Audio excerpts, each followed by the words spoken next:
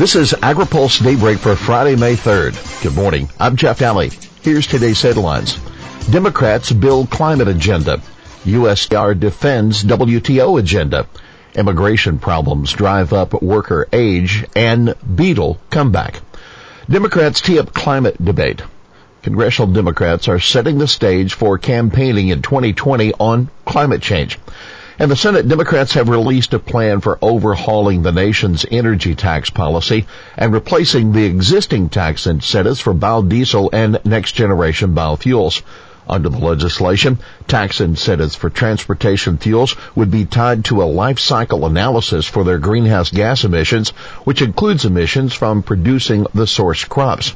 The incentive would go as high as $1 a gallon, but that would be restricted to fuels with zero or net negative emissions. The tax credit for biodiesel, which the industry is trying to get reinstated by Congress, would go away. Tax breaks for oil and gas production would also be eliminated. Here's why it matters. The plan isn't going anywhere in this Congress, but it shows what leading Democrats would do if they control the Congress and the White House. This approach could dovetail with a low-carbon fuel standard such as the one that California uses to reduce emissions from its transportation sector. The top Democrat of the Senate Finance Committee, Oregon's Ron Wyden, is the bill's lead sponsor. The co-sponsors include Debbie Stabenow, the senior Democrat of the Senate Ag Committee. In the meantime, the House on Thursday passed a bill that would force President Trump to keep the United States in the Paris Climate Agreement. Only 3 Republicans voted for the measure. Senate Majority Leader Mitch McConnell announced that he had no intention of putting the measure on the Senate floor. But keep in mind, Democrats know the bills like this won't pass, but they did get House members on the record on an issue that will likely play well with younger voters. Ag mention. Before the final vote, the House adopted an amendment that ensured the U.S. could use voluntary agriculture practices to store soil carbon and reduce greenhouse gas emissions. USTR stands firm on WTO dispute criticisms. The Trump administration remains resolute in its refusal to allow the World Trade Organization to appoint new appellate court judges, despite the crisis that it may cause in several months.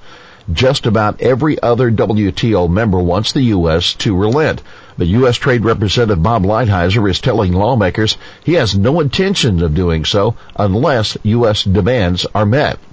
The U.S. has used words such as activists and overreacting to describe WTO dispute rulings that are alleged to go far beyond set WTO rules and essentially create new ones. There are now only 3 appellate judges in place at the WTO thanks to the U.S. blocking new nominees, and the terms of the 2 will expire in December. Under normal circumstances, there should be 7 in place to hear disputes. Lighthizer, in a written response to questions from members of the Senate Finance Committee, vowed to continue to use existing tools under U.S. law to enforce U.S. rights under the WTO agreement. Swine fever spreading fast in China. African swine fever is likely spreading through China even faster than officials there are admitting, and the impacts of the disease are grave, according to an analysis by the American Farm Bureau Federation.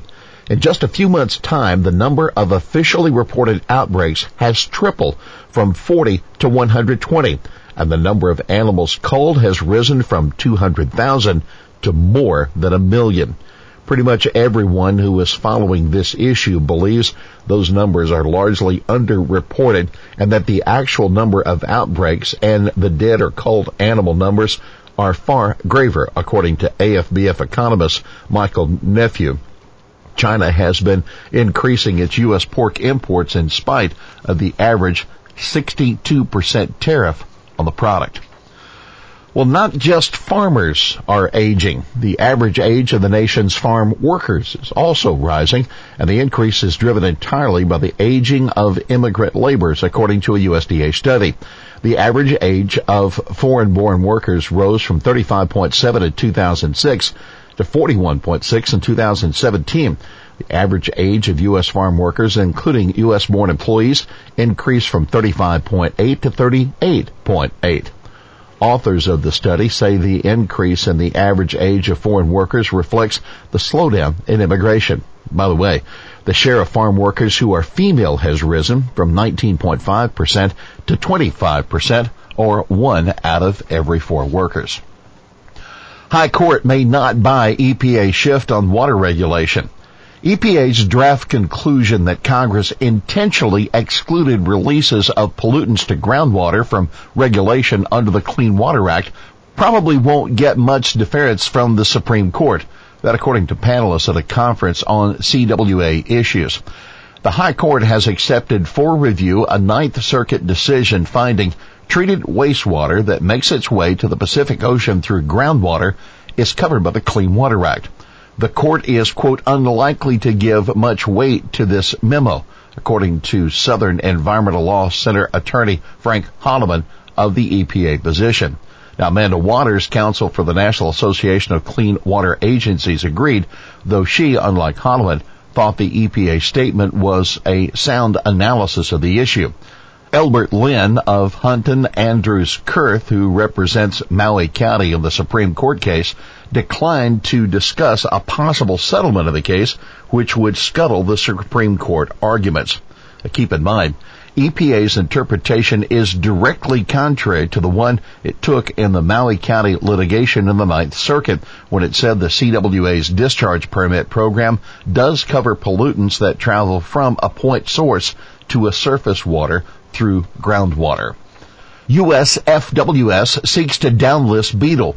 The American burying beetle appears to be more plentiful, the Fish and Wildlife Service says, in proposing to downgrade its protection under the Endangered Species Act from endangered to threatened. Included in the proposed rule is a provision protecting livestock grazing in the northern plains and New England. These lands generally support healthy habitat for American burying beetle populations, according to the service. In 1989, the beetle was known only in 2 locations, Oklahoma and Block Island, Rhode Island. There are now confirmed populations of the beetle in 7 other states: Arkansas, Kansas, Nebraska, South Dakota, Texas, Southwest Missouri, and Massachusetts, where populations have been reintroduced on Nantucket Island. Here's today's She Said It. No one is buying almond milk thinking it comes from a cow. That Jessica Alme, Director of Policy for the Good Food Institute, which advocates for alternatives to animal products, speaking at a Food and Drug Law Institute conference. She argued against restricting the use of the term milk. Well, that's Daybreak for this Friday, May 3rd. AgriPulse Daybreak is brought to you by Watkinson Miller and Dairy Management Incorporated. For the latest news out of Washington, D.C., visit agripulse.com. For AgriPulse Daybreak, I'm Jeff Daly.